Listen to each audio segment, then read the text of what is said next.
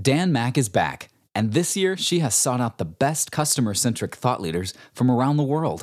Are you after practical, accessible, and customer-centric marketing? You're in the right place.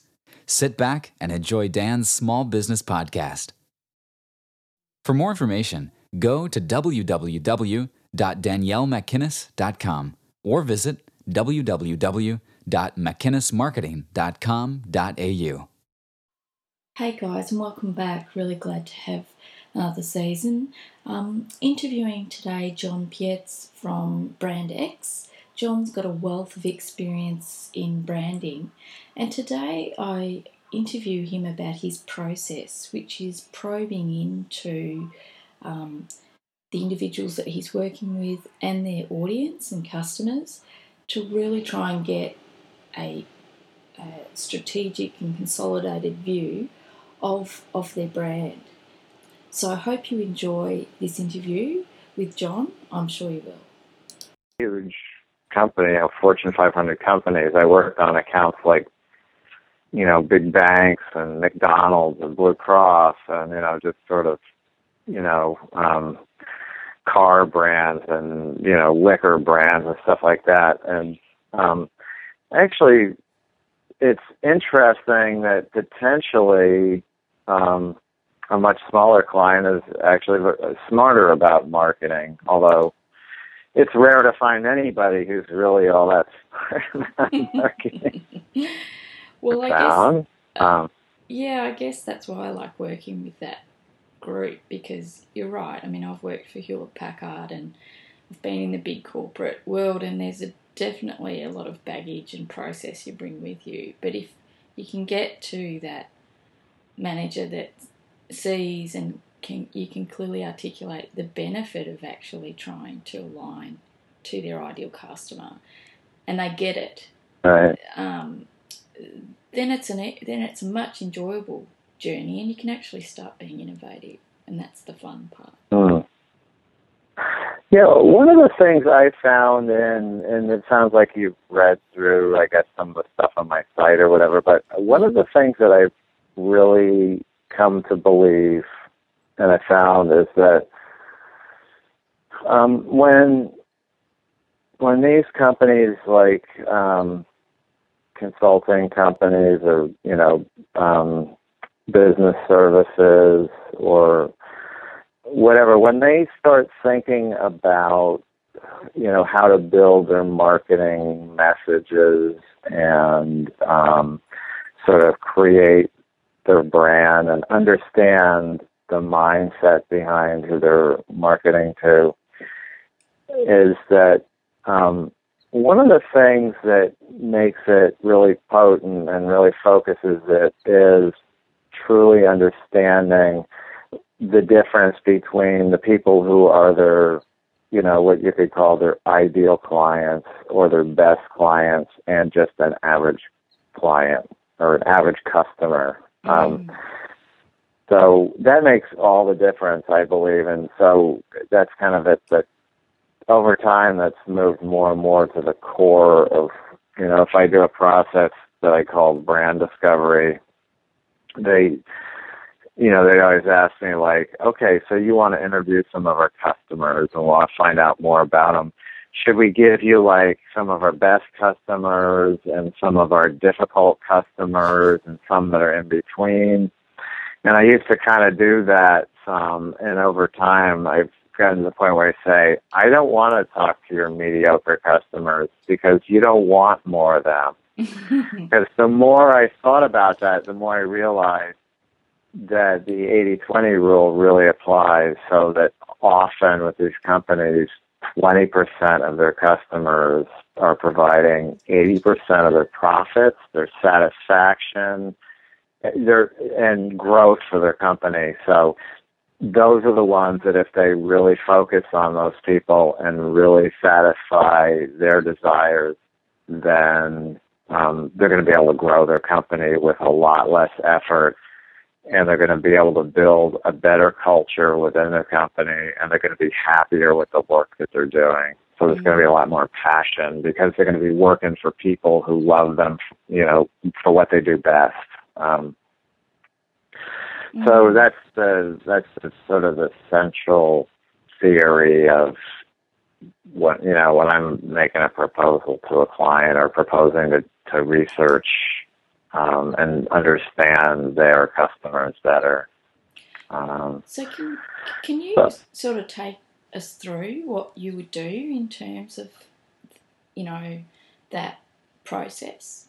Like what would be, perhaps not so much from a proposal, let's say that the client has said to go ahead, what would you do in that brand discovery these days? So it's got several pieces. The first most obvious thing is that I spend a lot of time interviewing the client first, and I ask a ton of really probing questions because I want to understand, as much as I can, why are they in the business they're in? What do they like about it? And what are they really good at? And what do they think makes them different than other companies?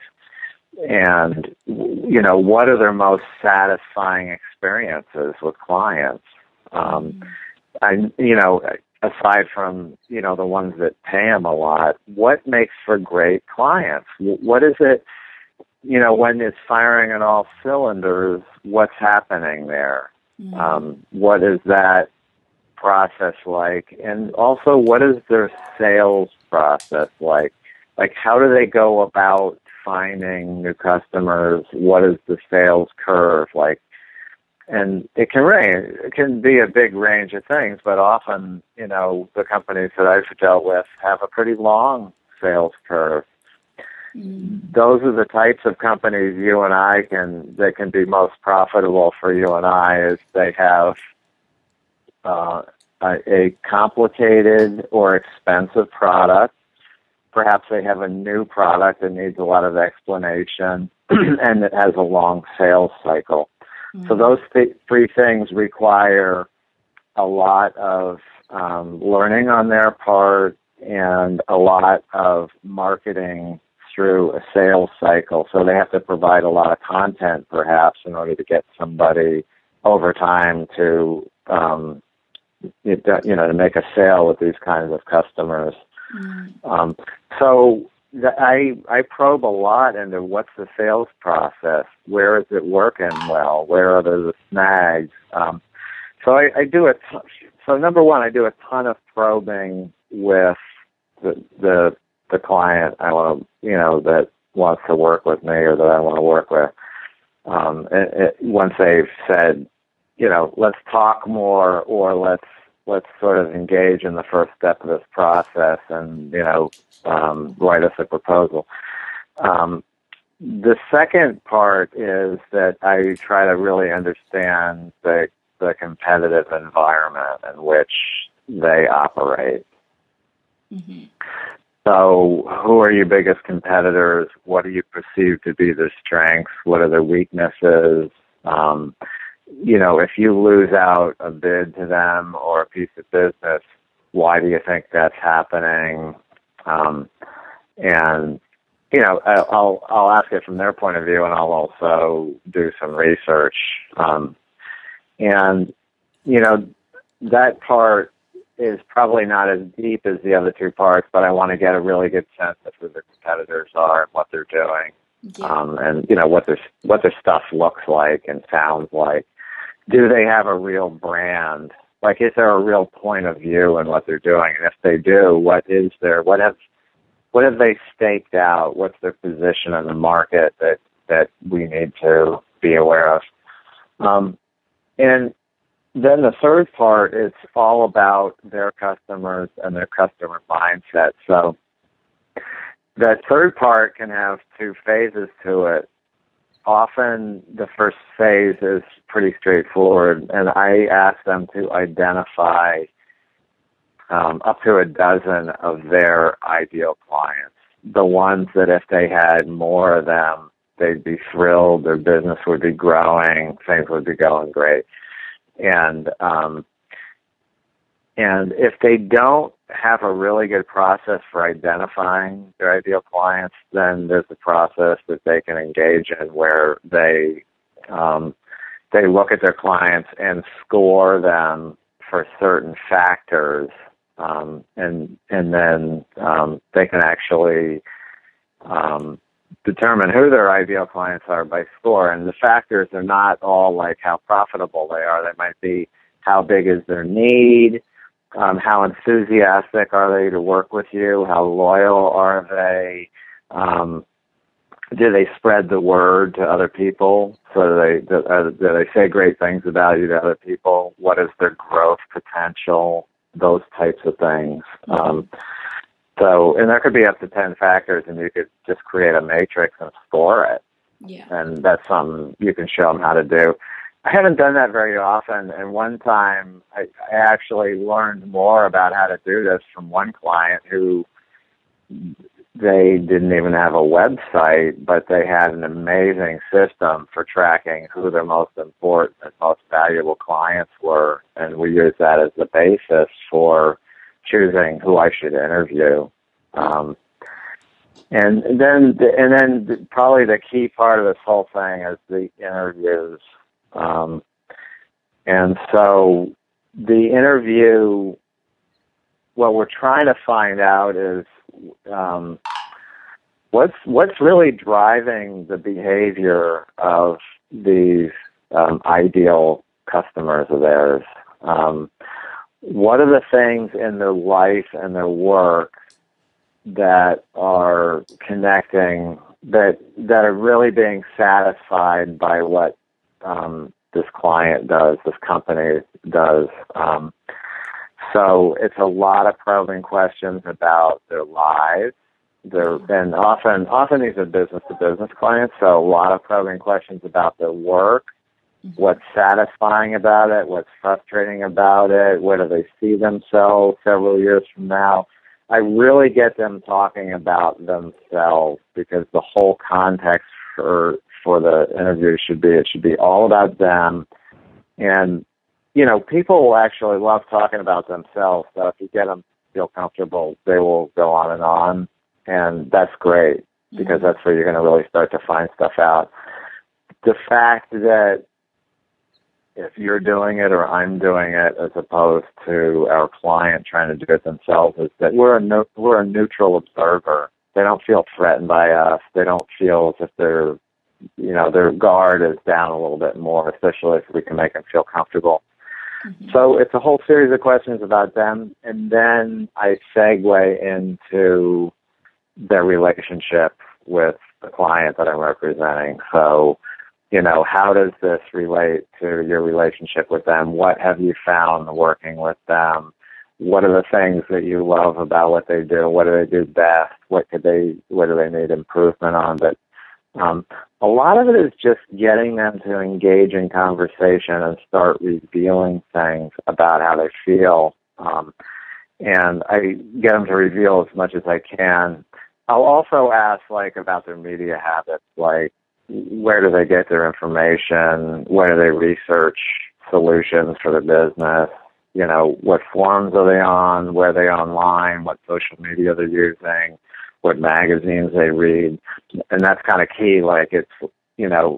First we want to find out what it is that what's under the surface of what they want to get from their suppliers. So, say that your client is selling construction services, right? Well, there's certain obvious things about that. There's the what they do. It's they're qualified to put up X size building. They specialize in certain types of buildings. They've got a great track record, yada, yada, yada. But there's always something beneath the surface that's really a key component of the decision to hire or to buy from or do work with our clients, and that's what I'm digging for. Or to put it another way, there's an author I really like. His name is Tom Asacker, and the way he puts it is he says, everybody is kind of building a story about themselves and their lives. And what I'm trying to do is discover what that story is and how the client that I represent fits into that story and how they can be an important part of that story that they tell themselves. Mm-hmm. That's how they can turn clients into really loyal clients, really ideal clients that love to work with them and stick with them and spread the word. So, that's a great sort of story. So the other part of that process that's really important also, and I think very few people do it, which is taking those interviews. I always record them. I often get transcripts and analyzing them and thinking very deeply about what are the commonalities between this set of, say, between 8 and 12 ideal clients that I've identified. What are the common beliefs, the common values, the common desires, and the common fears of this group of people? And so that's sort of just, hard thinking and deep thinking about what I've heard and what it means. And so that's a very human component that, I guess it requires experience and the ability to concentrate and the ability to understand what people are telling you. But from that, so for brand discovery from that, what I do is then I start developing a presentation that tells about the journey of discovery of these ideal clients.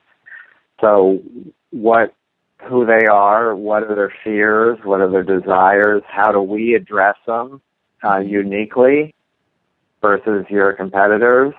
So we work our way through this very iterative presentation, and we start to draw conclusions. And it's really important to be working with a key person within that company who's a champion of what's going on and who understands it completely, so that as you work through this and you work towards some sort of a statement that tells what this brand is really all about, that they get it and that they support it and that they reach that conclusion with you, so that when you go to sell it internally to that client, they see it, they understand it, and they have a major aha moment like, wow, we never looked at it that way, but that's exactly right. So that's what you're going for. It's like it's something often that has been hidden right under their noses, but they didn't see it because they're close to it and they're very involved in the day-to-day transactional experience of running a company. But they knew there was something more there. They didn't know what it was. And when it's revealed to them, here's the psychology behind your ideal clients and why they like doing business with you and what you want to recreate systematically for all your customers to grow your company. And that can be a very big revelation for a client, because once they get that, they start to see like, wow, that really tells us how we should be talking to our customers, what kind of content we should be creating for our customers, how we should answer our phone, what we stand for, what kinds of products our customers want us to introduce, what kind of, it gives them much more insight into the real problem you solve for them. And the real problem you solve is a lot deeper than I build great office buildings, or I make great widgets of high quality. It's not, that's important, that the quality of their product and everything is very important, but there's something much deeper that's important, and it comes from their subconscious. It comes from a part of their brain that does not have logic and language. It comes from their feelings, and these feelings are part of how they see themselves and the story that they build for themselves. I can give you a couple examples to help illustrate that, because that sounds sort of squishy, right? No, and I'm actually recording it because I think it's really, I think it's not squishy. I think a lot of small businesses would relate to that, because I often think it's not the what, it's the how, and sort of what you're doing is you're uncovering that, and I do it sort of, but I don't necessarily interview at that depth the actual business owners, but it totally makes sense because they are trying to communicate something, but they just, they often shy away from that. And you're exactly right. It's being able to uncover that, that well, reason. Yeah. If you aren't able to, that for me, that just came from an intense curiosity about why people do the things they do. Because if you interview them on a sort of a surface level, they might say, I like them because they make a real quality product. But that doesn't differentiate them in any way from most of their competitors. If you don't make a real quality product, you're not even in the game. Yeah. What differentiates them is they're satisfying something deeper and more important to these people. When we buy stuff and we choose friends and we choose products and the choices we make in our life, they come from our feelings, and then we rationalize them afterwards. And the way we rationalize it is, I bought that BMW because it's a really well-made car. It's really high quality. That's not why we bought that BMW. We bought it because it makes us feel sexy, powerful, in control, important in our tribe, all kinds of reasons that are under the surface that are part of the story that we created for ourselves.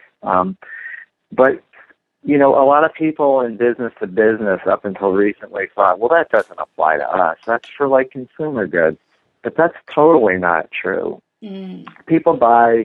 I once worked with a company selling a virtualization software and hardware solution. Virtualization is what enables cloud computing, and it's the most abstract, complex thing you can imagine, so laden with technology and specs and logic, and everybody was selling it in a very stilted, logical sort of features and benefits kind of way. And I said, you need to sell this for a bigger reason, to get somebody, people want to see all that logic and all that research and all the things that went into this. But before they do, they want to know why they should care. They want to be inspired and motivated by what it is you do and why you do it and how you do it. And so we actually started digging into the psyche of people who get into technology. And we realized that a lot of people that get into doing technology, it's not just because they're good at science or they're geeks. They see themselves as people that want to change the world.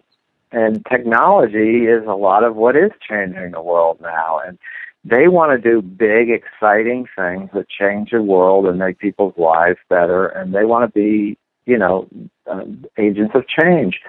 And they have very often found themselves in a position that's the exact opposite of what they wanted to feel.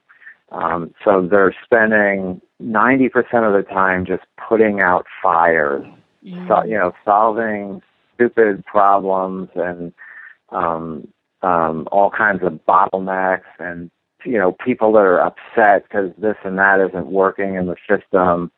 And they're often miserable in that role. So what we decided to build a brand around was an idea of freedom.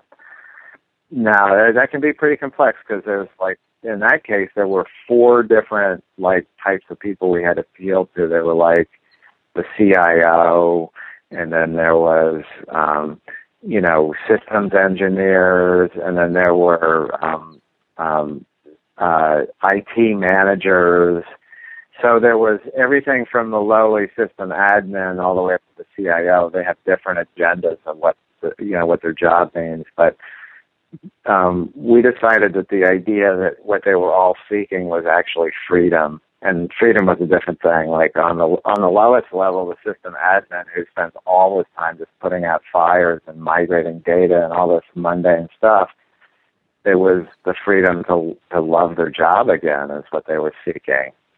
For a CIO, it's the freedom to make big business decisions that can catapult their company, like a merger and acquisition, or moving a data center, or moving the whole company to a new location. When you think about any of those big business things, it's like the IT headaches are just huge.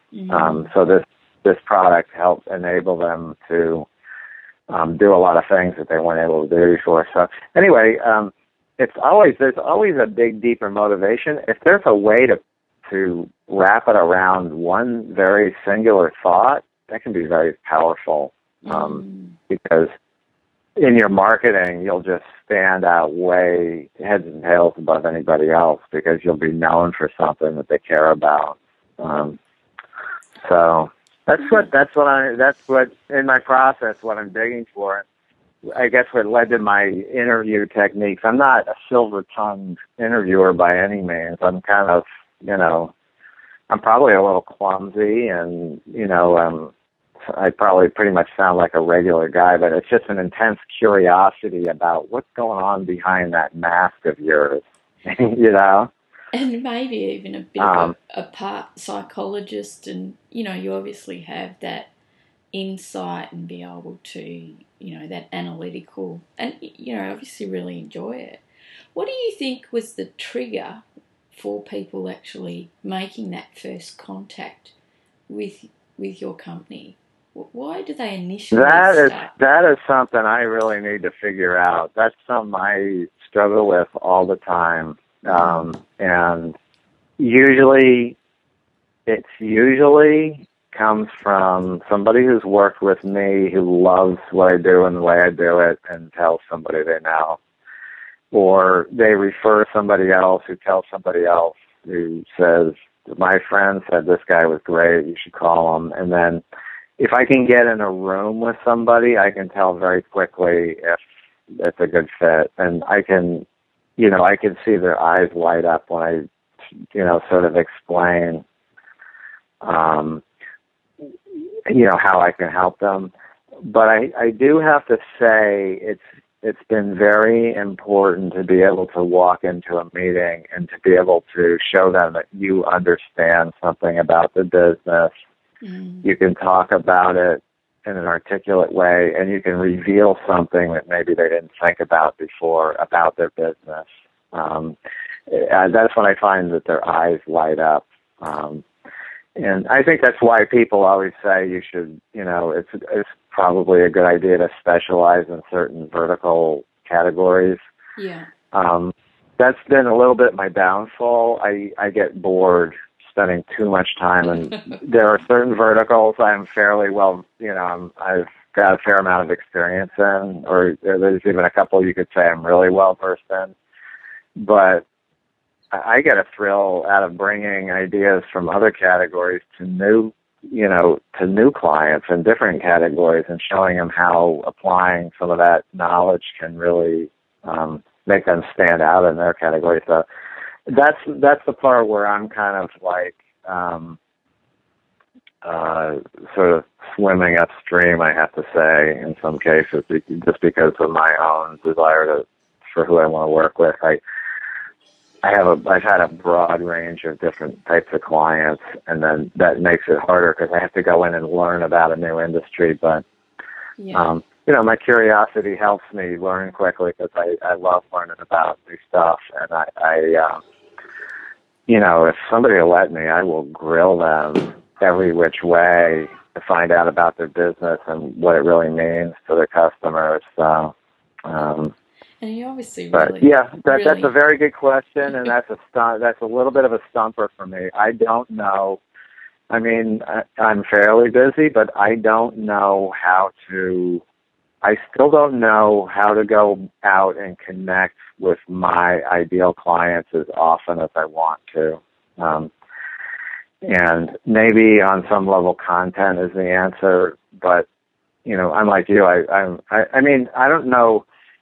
I'm a one-man company. I work with other partners and stuff, but I'm basically a one-man company. So when I'm promoting myself, it's a time crunch, Yeah, exactly.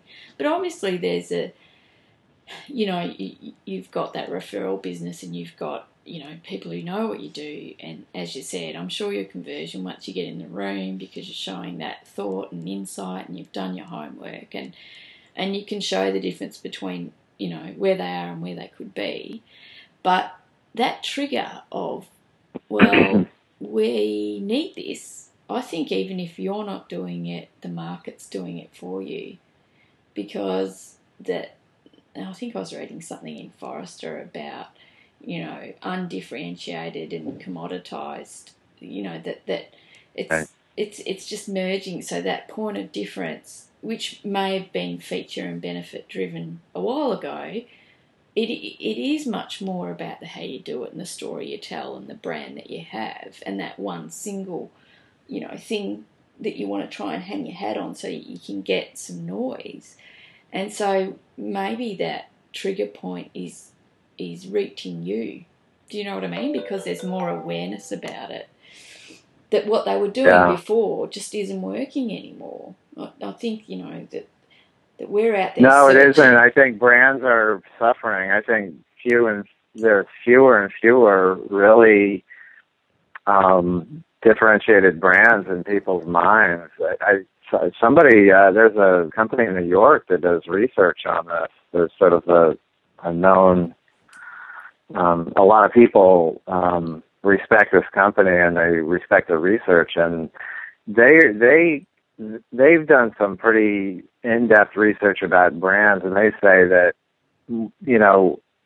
something like fewer than 20% of all brands are clearly differentiated in people's minds. So 80% of companies have bland or indeterminate brands. They don't stand for anything that means something important to customers. So there's a huge need out there, and we live in a very scattered world right now where everybody's kind of chasing all these tactical things like useful tools, but not if you don't know what you're doing. So, all kinds of content, social media, all kinds of digital channels, and then you got your traditional channels. If you don't know what mindset and what desire you're speaking to in your customers, you're wasting a lot of money doing all this stuff. Yeah, absolutely. So I was going to say, is there anything that you're reading or anyone that you're following at the moment?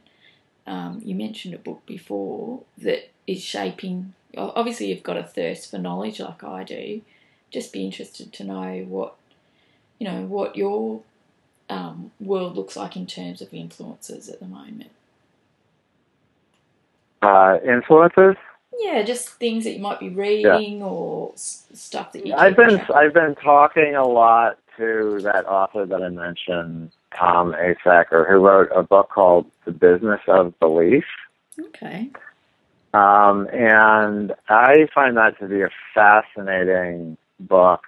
And, and I've listened to a couple of interviews by him, and I think he really understands what's going on in the psychology of business today. And so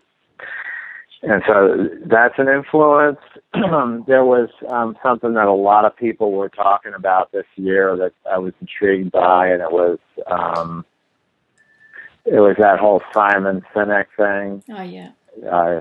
The why. Just ask why. I think that's he reframed things in a really interesting way. I've kind of been paying some attention to that, but it's interesting. It's an interesting theory, and I think there's a lot of truth to it, but I think there's also some hype to it, but it's interesting. and it was definitely very smart, and it caught a lot of people's attention, and has totally changed the dialogue about what we're doing with marketing. I like Marty Neumeyer a lot. Okay. He's a designer and a thought leader with a company called Liquid Agency. He was a designer by trade, but he's written several really interesting books. You've probably heard.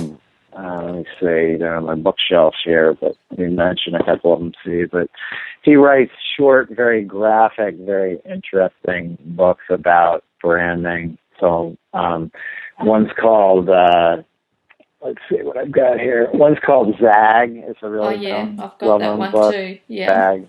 Yeah, it's a designful company. Yeah. So he's got a couple of really interesting books, and I think he really understands branding and psychology really well too. So I like him a lot. I like Chip Heath and Dan Heath. They wrote Made to Stick and Switch are two of their books.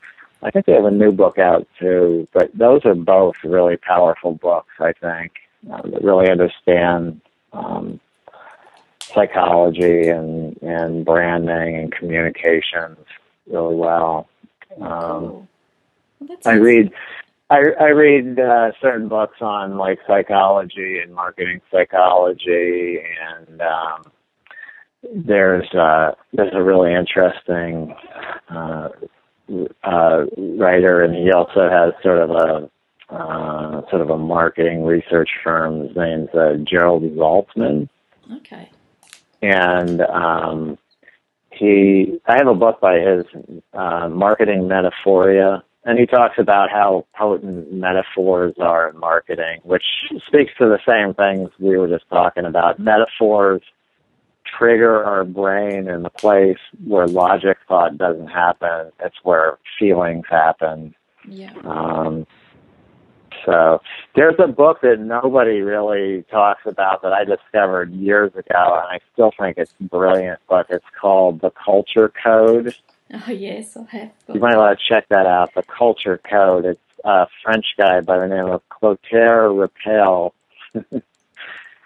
But I think that's really good. And I like some of the classic guys like Jack Trout and Al Reeves. I think they're pretty smart guys. Yeah. They are. I like Alina Wheeler. I don't know if you've come across her book, but could you say that again? Your voice was getting a little fuzzy there. Yeah, sure. It's Alina Wheeler, and how do you spell her last name? It's WHEELER. I'll send you a link. Oh, Wheeler. Oh, okay. Yeah. Yeah, she's okay. Elaine, I wanted to turn it around a little bit on you and ask you about your new business process. And obviously, that content you create is part of it. But tell me a little bit about how you attract and land new clients, especially the ones you consider your ideal clients.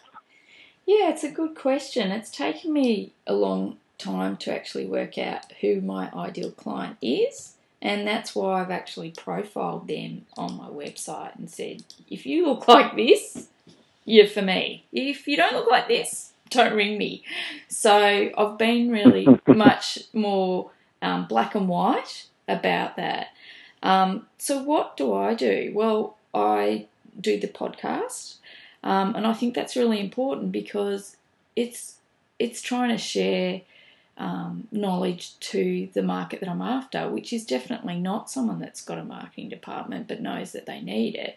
And that's exactly to the point you made, that small businesses are nimble, they're smart, they're closer to the customer, and they can execute on decisions. As long as they're a certain dollar turnover, they'll invest. So that's the sweet spot. How do I get them in my funnel, so to speak? Well, I give a lot away. And even today, with this portal or, there's lots of templates on my site, because at the end of the day, the biggest thing for my ideal customer is they simply do not have time to execute. And even though that's step 2, I can get them back to step 1 by having that conversation that you have in the boardroom. Well, you know what? Let's not go and spend all this money till we know exactly who we're talking to and why they're going to buy off us. And that conversation is so important. And what I was alluding to before was not that I don't ask those compelling questions to their customers. I definitely dig deep into that.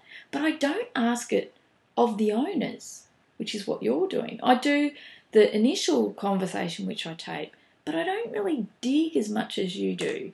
And I think because what I thought was the customer's viewpoint or perception was more important, but you've actually changed that in my mind. I think that until I can get the alignment between the customer and the owner, then I might miss something. I might miss something that's really critical in that analysis because, like you, I do the competitive analysis, I do the customer analysis, but I haven't focused as much on that owner, and that is a big aha for me. So I really thank you because that's something that I always... Oh, yeah, the company culture is so important. I mean, yeah.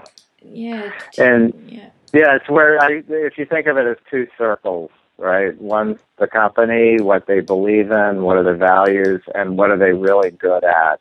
Yeah. And what do they love doing? What are they best at?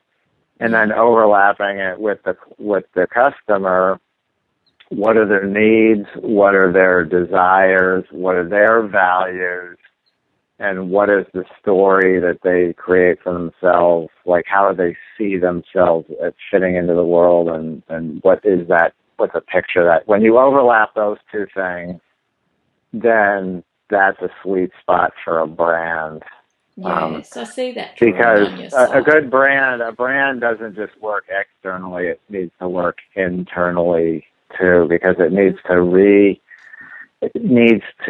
reinforce the behavior of the people within the company so that they're actually living that brand, and they're actively engaged in it because it matches up with their own desires, how they see themselves and what they want to be doing for customers and what their value to the world is, Absolutely. I've done an interview with Jeannie Bliss, who's written a couple of books, and that internal customer culture is a big part of her emphasis. And it's sometimes a big shift between and one of my clients is, the CEO has a very clear understanding of the brand that he wants and that he's building, and the culture that he's got and where he's going is not aligned, and so therefore the experience of the customer and all those touch points isn't actually living up to that, where he wants to be. So there's a shift that needs to happen there, and that needs to be reinforced. Those values need to be lived. It can't just be a plaque. And so that's a big, it's almost like a change, a change agent process, because it can't just happen. So... Yeah, it should be transformative, kind of. It helps people to really see what they're, the people within the company, it helps them really understand what their value is and how important they can be to their customers. So it can give them a lot of pride in what they do, and it can give them a lot of powerful ideas about how they can do it better and satisfy their customers even more. Absolutely. So. All right, I'll let you go and enjoy your evening. I really appreciate your time. You're welcome. Okay. Likewise. Great talking to you. Take care. Thanks, Jon. Hey, thanks for taking the time out of your busy day to listen to this podcast. For more great marketing tips, go to Dan's blog at www.daniellemcginnis.com and sign up for her marketing tips, or visit her website at www.mcginnismarketing.com.au. Catch you next time.